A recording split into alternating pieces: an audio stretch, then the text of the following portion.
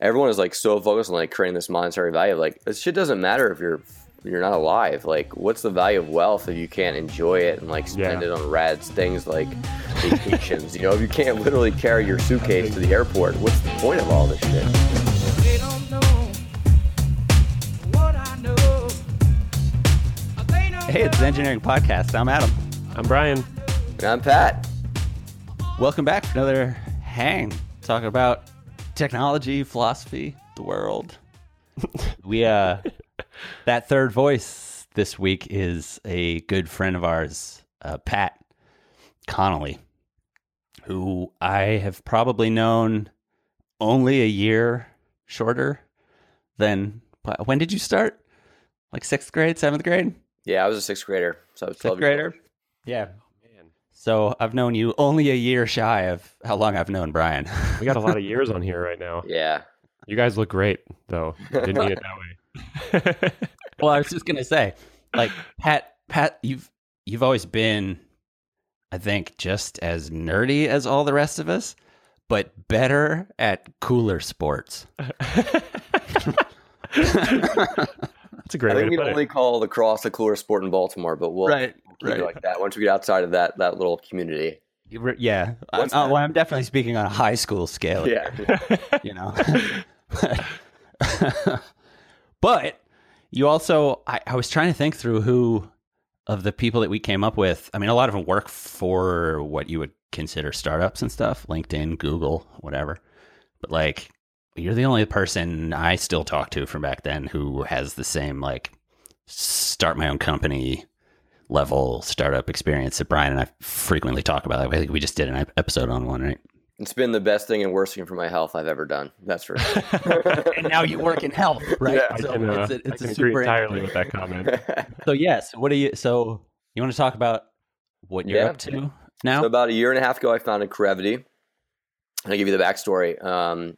Like Adam, I played a college sport at Penn, and kind of was very much in the fitness mindset afterwards. But when I was 26, 25, I developed high blood pressure.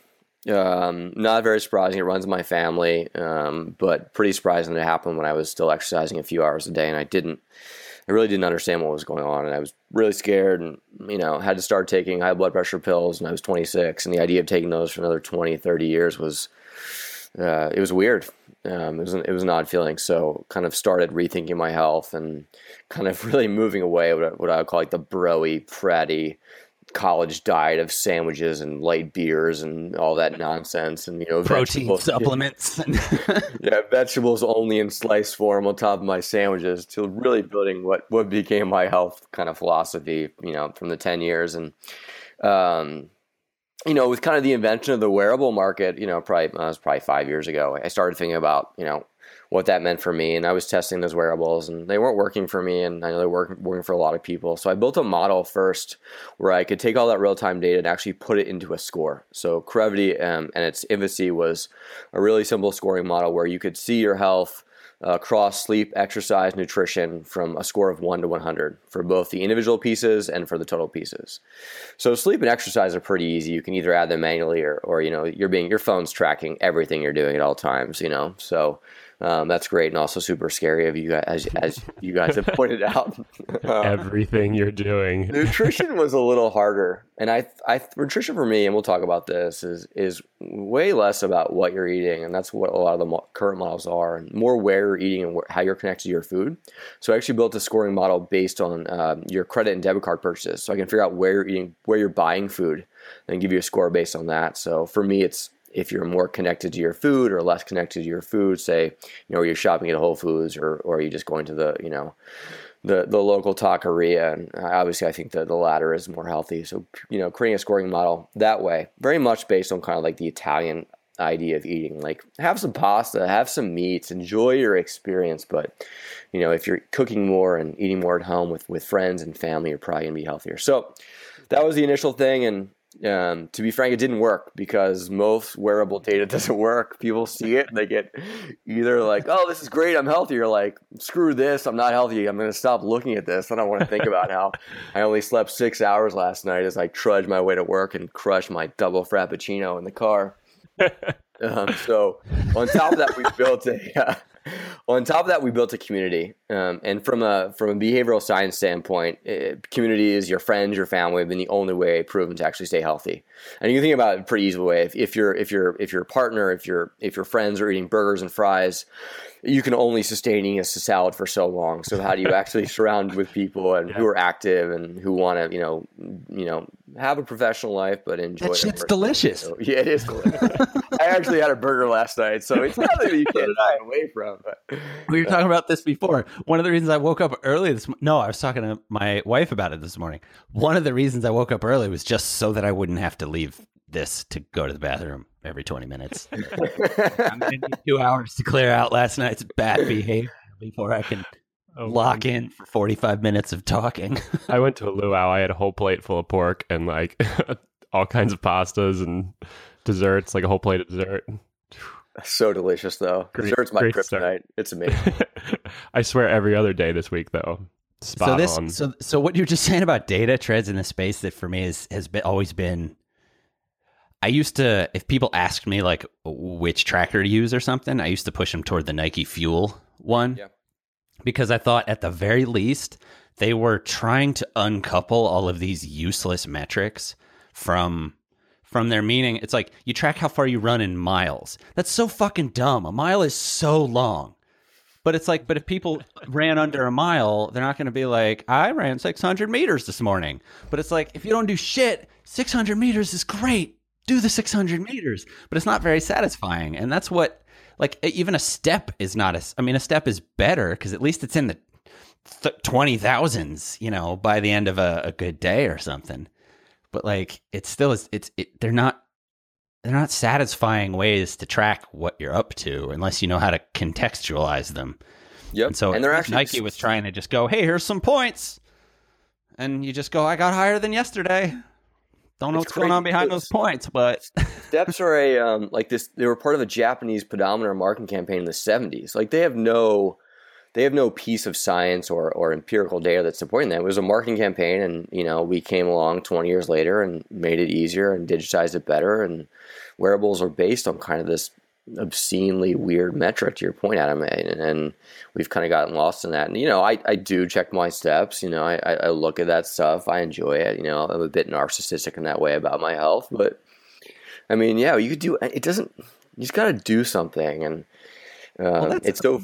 It's man, there's so many. There's every time you talk, there's layers. There's so much. There's nothing wrong with the narcissistic component. It's fun to look healthier. Like, yeah. But you're kind of not allowed to talk about that. Too. It drives me fucking crazy. Right? There's a lot in this episode that's going to drive us crazy.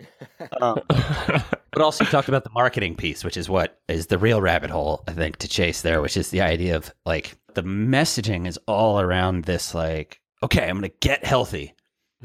Like it's a thing you achieve and then you're finished and you can be done with that project. Right. Yeah. So a lot of the options are not sustainable. And so they just result in more and more miserable people that are like, fuck it, I quit. I tried. It is like people jump in so fast. I mean, think about like the gym thing. It's like, I'm going to go kick ass the gym for 2 weeks. And like, then your body just breaks in half. It's like, please stop doing this to me. I can't take it anymore.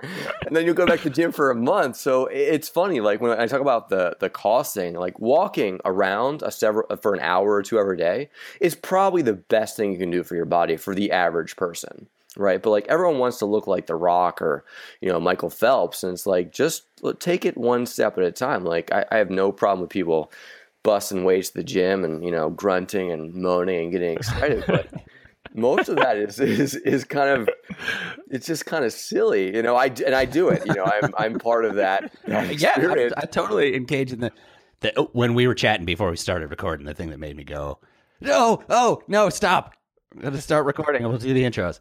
Was like you were talking about fad diets and like the efforts to get this stuff in check versus like what the real goal with being like it's in that metric space, right? Like your weight is just a metric and people use it to signify this thing, which then turns it into part of this conversation that's I don't generally feel like very productive when the goal is just like you want to be healthy and you want to be happy. And how is that meant to be achieved? And people naturally gravitate toward things where it's like, oh, I'll get to there in 90 days. That feels doable. Here's my money. Yeah. Yeah.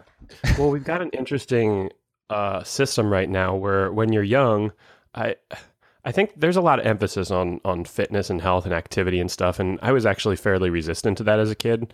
I didn't play sports like you guys. I didn't, I was active in different ways, but definitely more active, more aware now. But as a kid, I always felt like I was being told to be active to achieve like a competitive goal, as opposed to, I'm not sure what I was opposed to there, but it didn't feel right for some reason. I was like, I don't necessarily want to do that. I wasn't a super competitive kid. And then as an adult, there's not like that. There's not a thing to be competitive against anymore. It's like, I got to be healthy or I'm going to have a heart attack.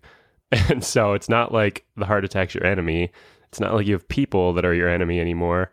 And I feel like a lot of people don't know what to do with themselves. Yeah, it's interesting because after those younger years where you're with a lot of people who are trying to be healthy, you're really much on your own after that, to your point, Brian. Like you're exercising by yourself. I mean, Adam, you went for a ride this morning by yourself. I surf a lot by myself. You know, you do these things to mostly because you don't have time to get a group of 5 or 10 people together. It'd be great if you did, but I wonder if that has an impact on our inability to kind of sustain those lifestyles as a group of people in a community. Yeah, I've always wondered that. I mean, the things you do when you're younger, you naturally have you have large groups of people of the same age, same strength, same physical fitness, kind of same developmental period, and so it's easy to do big games. It's easy to coordinate lacrosse games or swim meets and stuff. But as an adult, everyone's got a different schedule, and all of a sudden, but also you're stupid kids. So your parents let's be straight. Your parents coordinate all that shit. You just show up. That's a good point. That's a good point. You're not like scheduling your games. Administrative coordinate all that shit. All the stuff that's hard to do. Like, running around's easy for a human, but scheduling when to run around. Right. So like maybe that the even adult taps should be into the playing education lacrosse. thing, right? Because how do you teach people the lessons that we're talking about here other than make them do things that kids are very frequently like, why do I have to go to gym class? I'm bad at it. Everyone laughs at me. What if the lesson for kids is that the adults play the sports and the kids have to like schedule and coordinate and keep score? And then when you're older, you'll feel like, man, I've been waiting my whole life to get out there. That skill set would better prepare them for the world they're going to graduate into. It's true. I mean, I wonder why, so many people jump to personal trainers in their 20s and 30s just to get motivated, I mean, it's expensive too. I was sharing this with the guys where we started $65 billion a year on weight loss programs, dieting, and gym memberships. That is an insane amount of money. That's outside of the healthcare space that we're already, throwing 20% of our GDP at. I mean, these are like real dollars. And for most of us, the ability to get fit is a pair of running shoes and, going to the grocery store every week. It's scary, and I get it. You want to be fit. You want to feel like your money's going to a place that matters, but your time is really the limiting factor for everyone.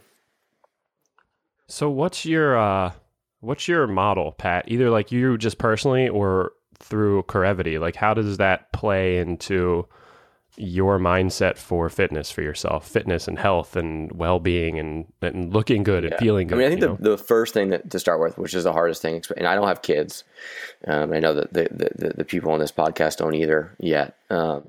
So I know sleeping is hard when you have kids, and I know it's hard with work, but if you're not sleeping to 7 to 9 hours each night, as an average adult, you're in trouble. I mean, your body does these amazing things and resetting itself, and your blood pressure goes down at night, and all these really unique things that are going to keep you healthy. And if you don't do that, it's like, I mean, I don't know the best way to describe it. Maybe it's like waking up hungover every day, and your body's just off, and you actually crave fatty foods, you crave bad foods, and your blood pressure doesn't get to reset. So you basically wake up as kind of like a health zombie. So if you could just start with sleeping that amount each night, and it'll vary per person. But that's what the National Sleep Foundation recommends: 7 to 9 hours each night. You're going to make a big difference. So like for me, for example, and Adam, you woke up really early this morning to go run. I always wonder whether it's worth sleeping that extra 2 hours in the morning or going for a run. And I struggle with this. I wake up early to go surf so I can get to work on time. I'm up in the pre-dawn hours, and I'm exhausted by like 6 or 7 o'clock at night. It affects my social life, and I'm less. Yeah, I was going to say that's achieved by going to bed at 8. It is, yeah. That's virtually impossible. Though. I know. Sticking to that is probably the hardest thing I do in a day. It's honestly, if you can, it just backloads the effort. If I can get to bed early, the waking up early part stays easy. Yeah, I want to talk about sleep for a little bit, because that sure seems like one of the places that everyone's probably heard that, right? Hey man, you got to get 8 hours of sleep. Like, go to bed early to bed, early to rise, healthy, wealthy, and wise. Early bird gets the worm, like all that trite stuff. But that one, people like really overlook that. I spent 10 years like priding myself on never sleeping. Like my whole 20s was sleep as absolutely little as possible, and then like crash a couple days a week to try and quote unquote catch up. I always used to say, when people would ask me about like broader lessons from being an athlete at the level that I was, I always used to tell them that I realized that like taking part in that sort of sustained effort was more about the rest than it was about the effort. It was easy to show up and bust my ass for 2 hours until I had nothing left. The hard part was, over here, I got to not do some things that are going to affect my recovery. I got to do other things that will help my recovery but are not necessarily fun. I have to skip going to parties. I never went to a basketball game in college, even though I went to an ACC school, because you had to stand for too long, and that would affect my recovery. My legs would be tired the next day. But it's like the sleep piece. When I was really starkly reminded of that when I went back to school, because I realized the extent to which in every day in intellectual conversations, I had an edge on people just because they seemed fucking tired. It's so true. I was up, I slept for 3 hours last night to study for this. And I was like, I did as much studying as I could do with enough time to sleep so my brain could remember that shit. And I'm here like, hey, let's take a test. And they're all going, this fucking guy. This old guy's really killing it. What's the secret? My secret partially is I'm only here to pass. So I'm not too worried about, some of the same things you are. But to your point, Adam, talking about... Also, I realize if I can, like, what your brain does at night is phenomenal. And if your job, like in law school, is just to use your brain, then you got to take care of the hunk of meat. Like, there's no, it's like having a car and being like, well, I'm going to get in it and just drive it until it craps out. Leave it running overnight. It's like, yeah, it'll be fine. It'll be fine. I'm good. But like to your point, Adam, productivity is so base. I mean, Jones, I think we all fall in this like fallacy of time management. Like, I just want to put more time in, and like this happens to me all. I get excited about something, all of a sudden it's 1 a.m. I'm working on a project, I don't want to stop, and then, the worst part is I'm so excited it takes me 2 hours to fall asleep after that. But and I hate pointing out singular examples, but it's such a good one. Elon Musk sleeps 8 hours a night. Okay, like you are likely not as busy as him. He runs two. He runs two of the biggest companies in the world, or not the biggest companies, but right. I think he's like a triplet. You definitely don't have as much. Like he has children as well, right? So don't even tell me like, well, he doesn't know. And he plays video games. He swears like tons of them. I guarantee you, God damn he has more on his plate. Yeah, I was listening to a podcast the other day where the best part was the last 10 minutes when they were trying to wrap up and he seemed like he didn't want to leave. He was like, what are you guys into? And one of the hosts was just like, I play a lot of StarCraft. And then he straight had a like, I know what I'm talking about conversation with him about StarCraft for 10 minutes. Like saying esoteric things. Like he clearly, like, and I guarantee you, for our listeners, no matter how much you think you have on your plate when you wake up in the morning, that guy's got more. Unreal. But I think we're so overwhelmed with how many things we think we have to do, and I feel that way, and I think everyone feels that way. But if you can really accomplish like 3 or 4 really big things every day, you're crushing it, and then you can enjoy that sleep process. And I think one thing that's hard about sleep too, especially in this fully connected world, is you got to take some time before you go to sleep to like step off, and reading has always been the example for most people. I like everyone else in the world, I check my phone seconds before I put my head on the pillow. I mean, oh my God, like did someone, drop an Instagram post at, 11 o'clock at night that I missed? Yeah. I mean, Pat, you really, not appropriate, but I almost want to take the conversation to the idea of time management, because that's like maybe even a bigger underlying problem. You said if you can do 2 or 3 big things, right? And so I realized like part of the problem when you go to work and your job is in this space where you're like, okay, I got to do a programming thing or I got to do a marketing thing, like knowledge jobs. You have tasks, you have broader goals in front of you, right? When I was, and this kicks back to sports, which kicks back to health. It's like I wanted to go to the Olympics.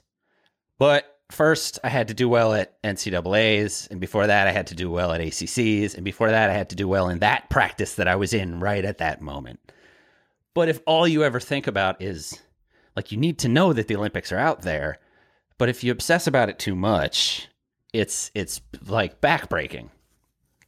And so part of the time management piece is like this almost Zen thing of trying to figure out, like, what does constitute a big thing? Because if I'm writing an email to someone really important, sometimes just getting that email out the door is a big thing, right? Because it's like, I was scared to write it. I needed to proofread it. I had to run it by my crew. Like I had to, like there's this whole like, part of it. And to some extent, I probably feel more like that than I should. And I could worry about it less. But also, you got to give credence to that in your day if you're trying to calibrate, like, okay, what did I get done today? I sent 5 Slack messages. I sent 2 emails. I walked around juggling for 4 hours. Like, as long as that was on your to-do list. Day, but sometimes that's a really productive day. If the next day that the person answers that email and they're like, yeah, let's do it. Right? Like, but from a behavioral standpoint, it's really important because if you do a million things, like send out a million crappy emails and a million like things, you actually want responses in the same time that you're sending them out. So I get super anxious if I send like 15 emails. I'm like, why isn't anyone emailing me back? What are they doing over there? I'm freaking out. But if you send one beautifully crafted email and it's really important and you get the response you want, and this happens in startup life all the time. If you do these small things that become really important, you actually are willing to wait more to then, okay, like this person's sending a thoughtful response because I sent a thoughtful email. You kind of like slow down a little bit and let things happen more organically, and you kind of go through life in a better mindset, I think, too. I'm amazed at there. I think everyone has those days where they have just unbelievable success with the things that they're trying to do that day, and I wish that the complexity of your daily life could be measured and tracked, and I could pull out the features of that day that made it successful. Because I think we would just be blown away at the simplicity of what it takes to be happy and healthy and calm and productive every day. And I think we kind of know all these things. Like you're running through them. Get good sleep. Don't put too much on your plate. Concentrate on the couple things that are really important for the day. And it's just, why is it so hard? All 3 of us on this conversation right now, for sure, know, I think, that most days we're probably like frantic trying to do too much bullshit. And we know that we could cut a lot of it out. Well, like we know, don't check Slack and my text messages every 30 seconds. But I just don't do it. Most days I dig around and I do that all day. what the hell is our problem and what do we do about it? And you get trapped there too. I mean, we're talking about productivity here. Like it's pretty much been proven, and I've seen enough studies where if you get up and walk around in the afternoon when you're working, you're going to be smarter, you're going to do your job better. But we all get trapped, like just stuck to our computers. Like we have to respond within 30 seconds and this whole kind of fallacy of productivity. But take a 20-minute walk in the afternoon, your day is going to be better for every piece of it. You're going to work better. You're going to feel better. You're going to look better. Such a simple thing that I know so many times I'm just in the zone and I want to finish things. And then I'm just sitting for 3 to 4 hours at a stint and my body is just angry at me. My mind is angry at me. It's hard though. The place I've been working for the last 6 weeks or so allows you to bring your dog in. And it's a really interesting, I feel like that's one of those things that feels like a surface level perk where people are just like, oh, you just with your startups and your bullshit. But the way it shifts culture to have a creature in the office that everyone understands that you're responsible for, who at any moment you could have to be like, guys, I'm sorry, I got to take him out. Doesn't matter who's in the meeting. If the dog pees in that room, it's over. It's kind of right? Does it function well as a reminder that, hey, man, my text messages aren't the most important thing. This other thing's going to die if I don't help it. I mean, so it's a really fascinating cultural instigator in the sense of no one can be mad at you, and so it induces a certain degree of flexibility. But also, you got to take the dog out, and the place you got to take it out is generally pretty far from the front door. So it just sort of forces you to have a 15, 20-minute break. That's one of the arguments that cigarette smokers give you for their habit. It forces me to take a break. Yeah. There's a lot of things about smoking that I've actually always thought were good, like the forced social interactions with strangers, leaving the loud bar to then not go drink. There's some really interesting components to it. The only health discussion we will hear that smoking is good for your health. Right. Well, but so it's cool, right? Don't forget that it's cool. It's also cool, yeah. But just the idea that culturally, I feel like that demonstrates fairly well what you're dealing with if you're trying to have a health startup or you're trying to dip a toe into the health space, right? You're up against a culture where it's acceptable to have an addiction that causes you to need a 20-minute break every 2 hours, but it's not acceptable for me to be like, yo, I got to clear my head. I'm just going to walk around the block some. Yeah. It's interesting. That's a problem for general productivity, mental health, all manner. It really is. And talking about productivity, I do find, and I know everyone here is pretty excited about exercise. I find exercise to be my default backup plan for the productivity. If I'm having the worst day and I go for a 45-minute run, I just feel like I accomplished my day. And over time, it doesn't work. I'll feel, I want the intellectual component and the social component, but I've always used that. I think since I was young to escape from things and find some emotional relief and some physical relief, and from a productivity standpoint, it helps me. It helps refocus me. It helps rebalance me. I think being just dog tired and exhausted is actually a great way for me, at least, to think. And I'm a pretty high intensity person, so it is a unique thing. I don't recommend it for everybody. But it's nice to have that as a backup plan. And, when I think about exercise, it's such a great stress reliever in that sense. And it always has been. But finding time to do it is always the challenge for most people. I love that comment, Pat. I've never heard anyone say it like that before. I know a lot of people are I use exercise makes me feel better. Exercise makes me more productive for the day. But I've never heard someone say it's my backup plan for productivity. And that's exactly how I use it all the time too. And I've never seen it like that. I love that. I've never really thought of it that way, but it's always the first component in a phase for me of trying to get a handle on my schedule when I start to feel like I have no idea what's going on in my life.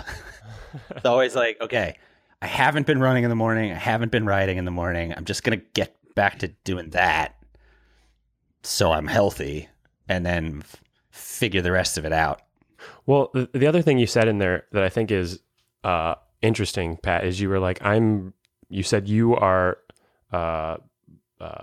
like super intensity with your workouts and your use of energy throughout the day.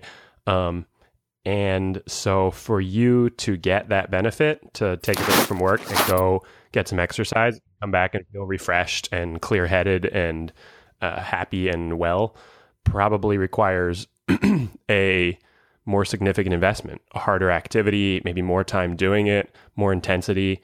But for someone who doesn't typically work out, like you said earlier, maybe just walking around the block accomplishes the same thing. And that component seems like a serious challenge to lay out for people. How do you know what any individual needs? How do you know when they're doing too much, when they're going to harm themselves? And how do you know when they're doing too little?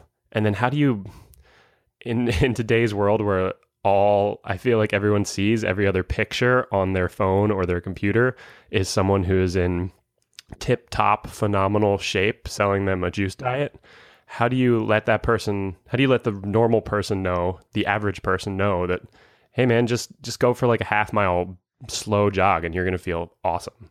I want to break that down for a second first, though.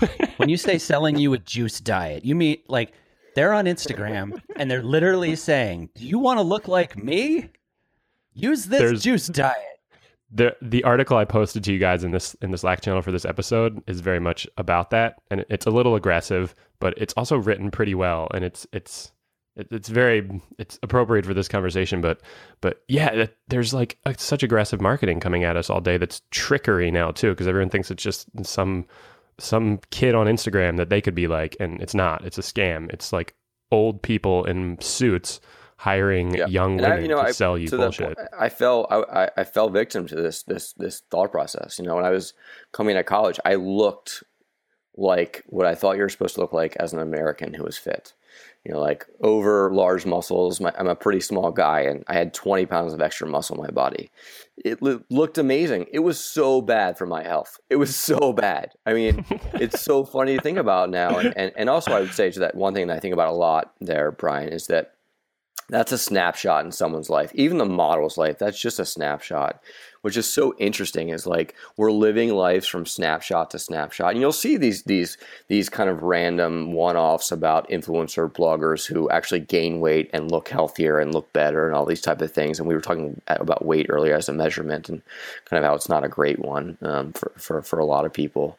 But I don't know. I mean, I'll tell you, if I figure that out, my company's going to be a roaring success. So I'll keep trying, but it's hard. It's hard not to feel like, wow, I want to look like that.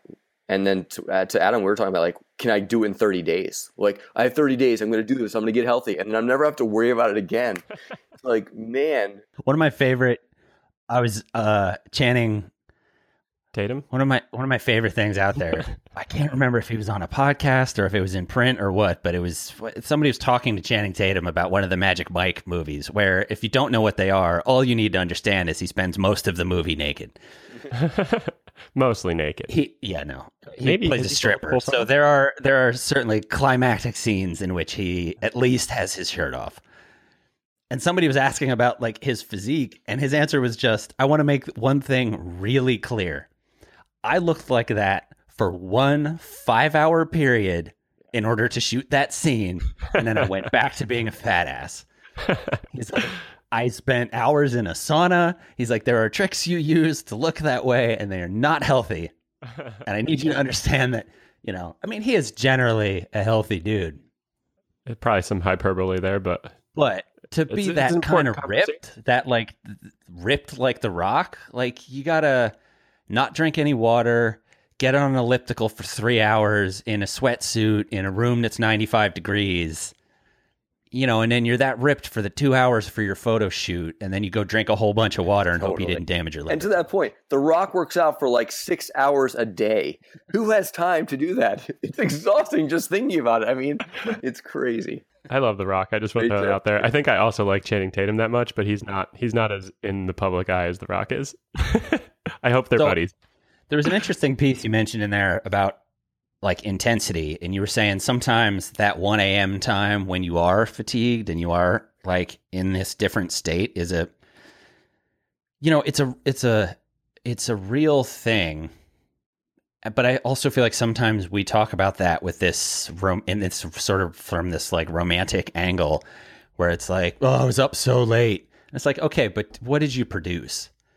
And so I have a phenomenon that I've been trying to get my head around since the end of school and going back to a lot of freelance like creative work is like, what do I do when I can't stop thinking about a project that I'm problem solving for at like 3 a.m? Because I used to feel bad and I used to toss and turn for 4 hours and then get up and go, oh God, I slept like shit.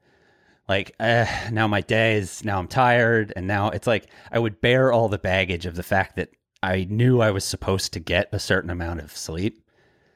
Lately, I've just kind of been owning it. And as soon as I guess maybe it's like a mindful thing, but as soon as I'm aware that that's what's happening, I just get up and I start writing or I start working on the project in whatever way I got to work on the project. And I know I'm going to be tired all day, but I'm never more tired than I was when I just tossed and turned for 4 hours and had a shitty day. So it's like, well, fuck, if I'm going to have a shitty day, I might as well get started at 3:30 and bang out a few good hours before I'm dead. And I produce great stuff during that period sometimes. So like you also have to own that there are times when if what you do, it doesn't even, there's not even a qualifier if what you do is with your brain, right? Just, it doesn't matter what you do. It's going to bump up against trying to stick to these strict metrics that people talk about all the time, whether it's you have a kid or you take a weird job, or your job is just to keep your brain healthy because what you do is sit in a room all day and have ideas. Like, there's this piece where you can't have this idea that I'm going to stick to this black or white or else I failed. It's not. This speaks to a theme that Adam and I have noticed recently in a lot of our conversations that we haven't really discussed directly until recently, but it's the idea of a feedback loop. And I think a lot of what CoreEvity is doing, right, is trying to give you information so you can make intelligent decisions. But I mean, you see that in a lot of places, not just in health. You see it all over the place. Humans, the whole world runs on feedback loops, right? It's like the nature of the universe is interaction, information sharing, and then changing behavior because of the information. But one thing we don't see in a lot of really important places with human feedback loops, we don't see like, here is where you've done enough and you can relax now. And I definitely feel like we have that with fitness, right? Because I think people picture The Rock as fit, or maybe not The Rock. He's a kind of a cartoonish character almost, but they picture like an athlete, or they picture a young yoga teacher who's been fit their whole life, or they picture the ideal person in their sport. And that's not necessarily, that person might be a little healthier than you, but you're plenty healthy if you're not as fit as a star athlete. And how do we discover what is enough and all this stuff, right? Like, when are you eating healthy enough that you can eat pizza and feel great that you had a pizza? Or when have you worked out enough that you can relax the next 3 days and just totally There's actually a very interesting book out right now, Dan Buettner. It's called The Blue Zones. And he's writing about these different groups of people throughout the world who have a lot of centenarians, which are people older than 100. And there's all these, different micro communities. There's one in Japan, there's one in Costa Rica, there's actually one in California. And one thing that's very interesting about the one in Japan, from a fitness standpoint, is that these women they sit down and stand up like 30 or 40 times a day, right? So they're moving with their bodies all the time. They're not running, they're not doing these crazy American versions of high intensity training. They're literally just getting up and down, moving from, a sitting position on the floor to then standing. And because of that, their body has incredible flexibility. I mean, these are women in their hundreds who are, walking around. They're in their gardens every day. They're really living. And the same way, there's the group in Costa Rica, a pretty, not poor community, but not the American version of wealth. And they eat a lot of potatoes. We're obsessed with eating carbs. To your point, like what can I eat? And they eat potatoes and fish and these really super basic diets. And it's so consistent. I believe that's what's changing them. But to your point, actually last summer I was doing some traveling. I'd gotten married and was working on Crevity and was able to kind of be out of San Francisco for a little bit of time. And I wasn't doing a lot of high intensity training. I was walking a ton. I was walking like 5 or 10 miles a day, and my body actually started to look less what I would say is fit. And it was I was angry about it. I was really frustrated. Like, I was less kind of just more lean but less muscular, and I didn't know what to do about it. I came back and I started running again in San Francisco, and I lost 10% of my mile times.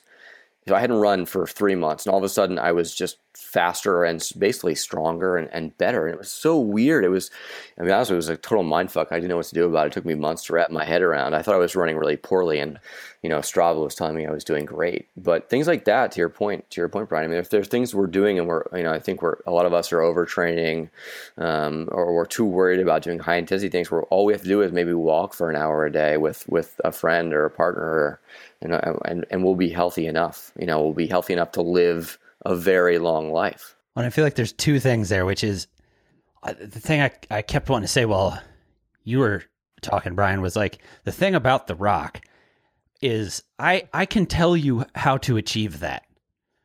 You're not going to like it. Right. So like, it's not a useful thing to aspire to, because it's like, here's how many hours a day you got to do cardio. Here's how many times you got to hit the gym. Every time you hit the gym, you got to push it till you feel like you're going to shit your intestines out. Here's what you got to eat. And you're going to be like, I love food, but that's so much. I don't even want to, like, that was my life as a swimmer, was just like, here are all these places where you're going to have to push yourself until you want to throw up all the time, including eating. So many calories. You know what it's like to actually eat 12,000 calories a day? It's not pictures. Fun. They look amazing. Like, the back half of every meal is not enjoyable anymore, but it has to happen because otherwise you're asleep in an hour and a half. But what you were saying, Pat, like what you got to at the end there was, I think, gets us to the Corevity pivot that we were talking about before. So earlier you mentioned, like what you built with Corevity, and you said, and that didn't work. So and that relates to the fact that there are metrics. You're tracking real things, right? And you were trying to do something with those real things that relates to something I think we were talking about before we started recording, which was just like reframing. There are metrics. They just kind of need to be reframed. But then there's this other piece, which is the pivot, which is what actually matters is having a community of people that can support you in what you're doing. And this came up with the last time we talked about like health and fitness on the podcast, because we had a podcast or a CrossFit coach on. And say what you want about CrossFit's methodology, there's a community aspect that is like fierce on the level of, I've only seen it on the swim teams, like as a kid in the summer. Like, they have meets on Saturdays where they all get together and they do CrossFit against one another.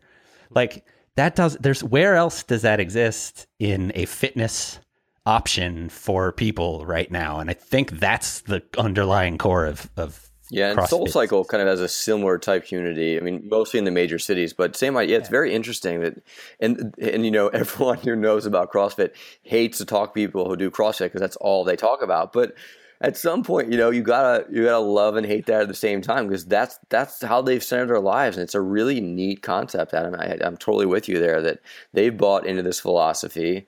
It's actually not a super new philosophy. It's been packaged very well, and it's very easy to to obtain and readily accessible for people. It's a neat idea that these people love being in there. They love doing these crazy weird exercises and talking about them. It's neat. Hey, Jones, you do like SoulCycle stuff, right? Like what, or an equivalent? Do you? Yeah. I was walking by the cycling room at the gym the other day, and it was all dark, and they had like this wall-sized screen that was projecting what I could only describe as a hyperspace tunnel from Star Wars. That was rolling in time with the music, and I was just like, man, I'd be so fired up if I was in there right now. I have never been in the hyperspace tunnel, but it's pretty close. I try to do as many varied forms of exercise as possible, partly because I think that's good for you, and partly just because it's fun. It keeps me interested and entertained. But Soul Cycle, which I did, or Cycle Bar is the company by me that just opened. I do that. I've done that off and on for like a year or two, and it's got a lot of the same features of CrossFit, right? There's definitely a really intense community around it. I'm not really in the community scene. It's not as focused on the community as CrossFit, kind of like you have to be part of the community to do it, but they project. I mean, it's really intense. It's like pop music is playing. You've got an instructor who's guiding you, and you're I always describe it as like dance. You're on a bike, but you're like dancing with the class. And then the place I go right now, this is the first place that's done this. They have real-time analytics. And so periodically throughout class, they'll throw races up on the screens. And so they're two big TV screens, and you'll see everyone else's intensity, both their like power output on the bike and their speed. After your like second class, you came back and you said, I want to do an episode where we break down whether or not one of these businesses could be self-sustaining based on power generation from the I have that note as an article. Cycling. An article to write. Yeah, you're putting out a tremendous amount of I mean, it's perfectly optimized for that, right? You're turning a big metal wheel, which is how we produce all of our electricity. So so it's a natural extension. But that idea of community and competition and measurement and feedback, it definitely is not healthy in cycling.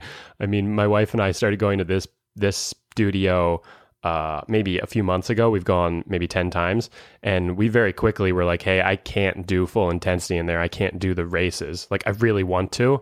I'm a big guy, so like it's easy for me to be fast. I can like win the races, but I feel really sick at the end.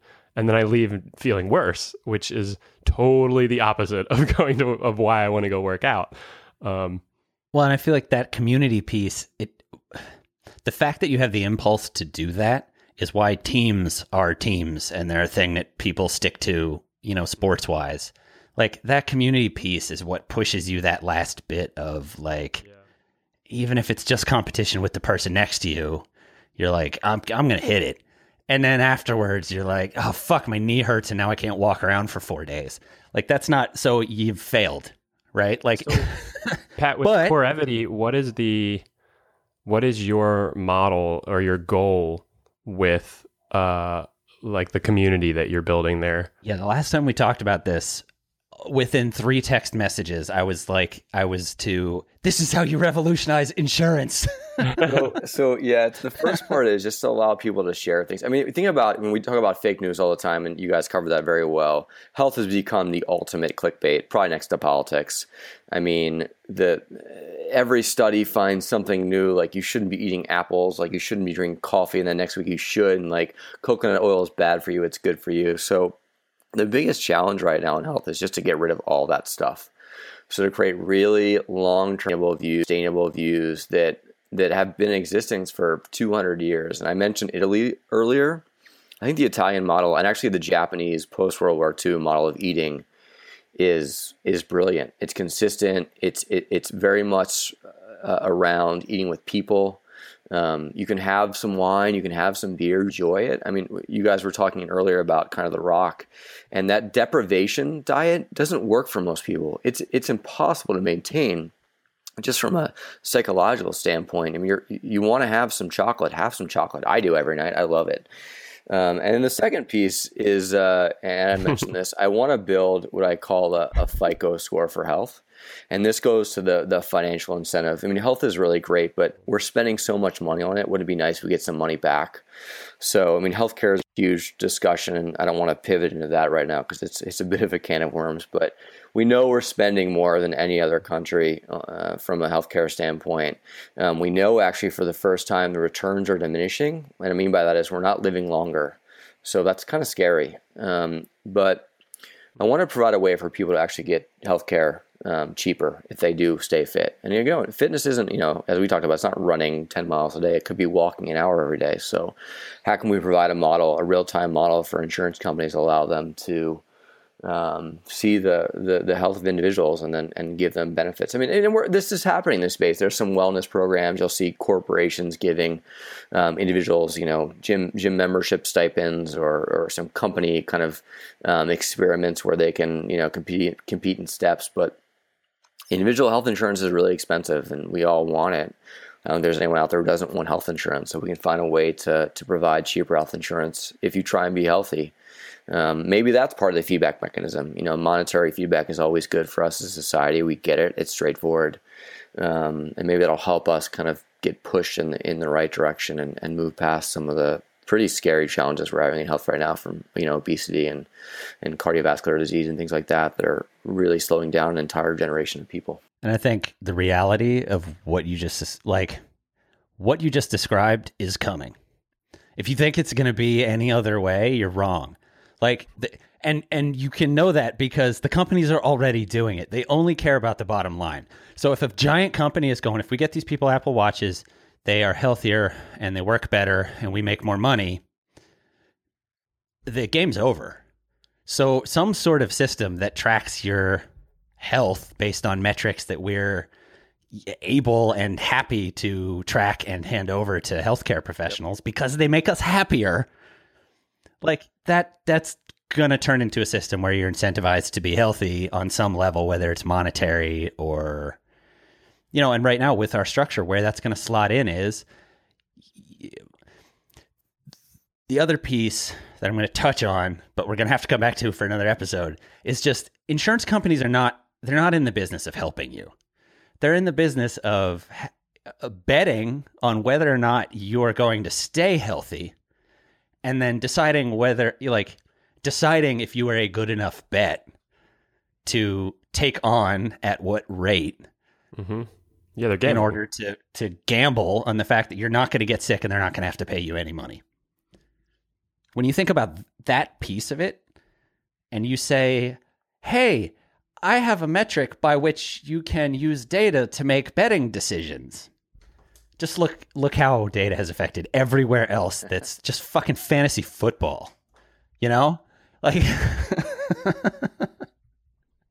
So I'm stoked about, that piece of the conversation and how Corevity is, sort of a tip of the spear that I think starts from community in that aspect of use the data, use all this other stuff, use, everything that you can find, but build your community around a mental model for how to handle this stuff, which I feel like is the same thing that is engineering is. We're just constantly trying to figure out how to think about things, which I tend to feel like is the definition of philosophy. It's just, I'm going to shout a bunch of things at you, and then we're going to talk about how you thought about them. But, yeah, man, thanks for hanging out. Yeah. I feel like we probably want to wrap up. Any last? I mean, my last fun thought is with all this, I loved your guys' discussion about AI. It was so fun and scary and thought provoking and absolutely real in my mind. But one thing I'm struck by that is we're going to have so much more time. So we're going to fill it with these nonsensical things like checking Slack 50 times a day or checking Instagram 50 times a day, or we're going to actually use it to be healthier and have more fun. And, imagine a world where, we could work for an hour a day in some capacity and then pursue our passions. And health allows you to do all those things. So if that world's coming to us, don't we want to be healthy enough to be around when it gets here? And that's kind of what I'm driving toward. I want to be surfing when I'm 80. I think, Jones might want to be surfing or playing volleyball, and Adam might want to be biking when they're 80. So how can we drive toward that and, live every day to that experience? And maybe for you, it's just reading. I mean, I don't mean to say it has to be some physical activity. I mean, being emotionally connected to yourself and the things around you is a pretty rad way to be. Yeah, we'll end with let's wrap this shit up. Thank you for bringing that stoke. This is awesome, guys. Thank you so much. Hanging out, man. I'm sweating over here. I was so nervous. Bringing the stoke. Thanks for being a long-time listener and supporter too, buddy. It means a ton to us, and it's awesome.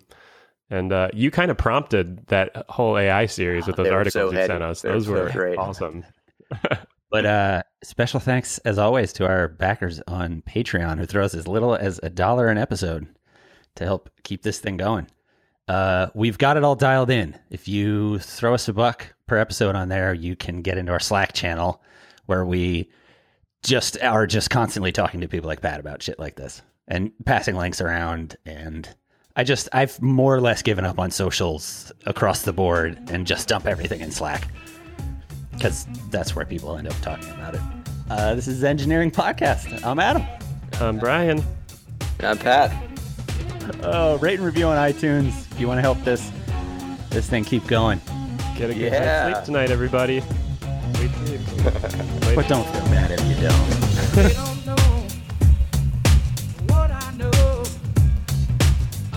The invention of bread is one of the reasons we have computers. Like a well-respected delivery mechanism for not dying from starvation.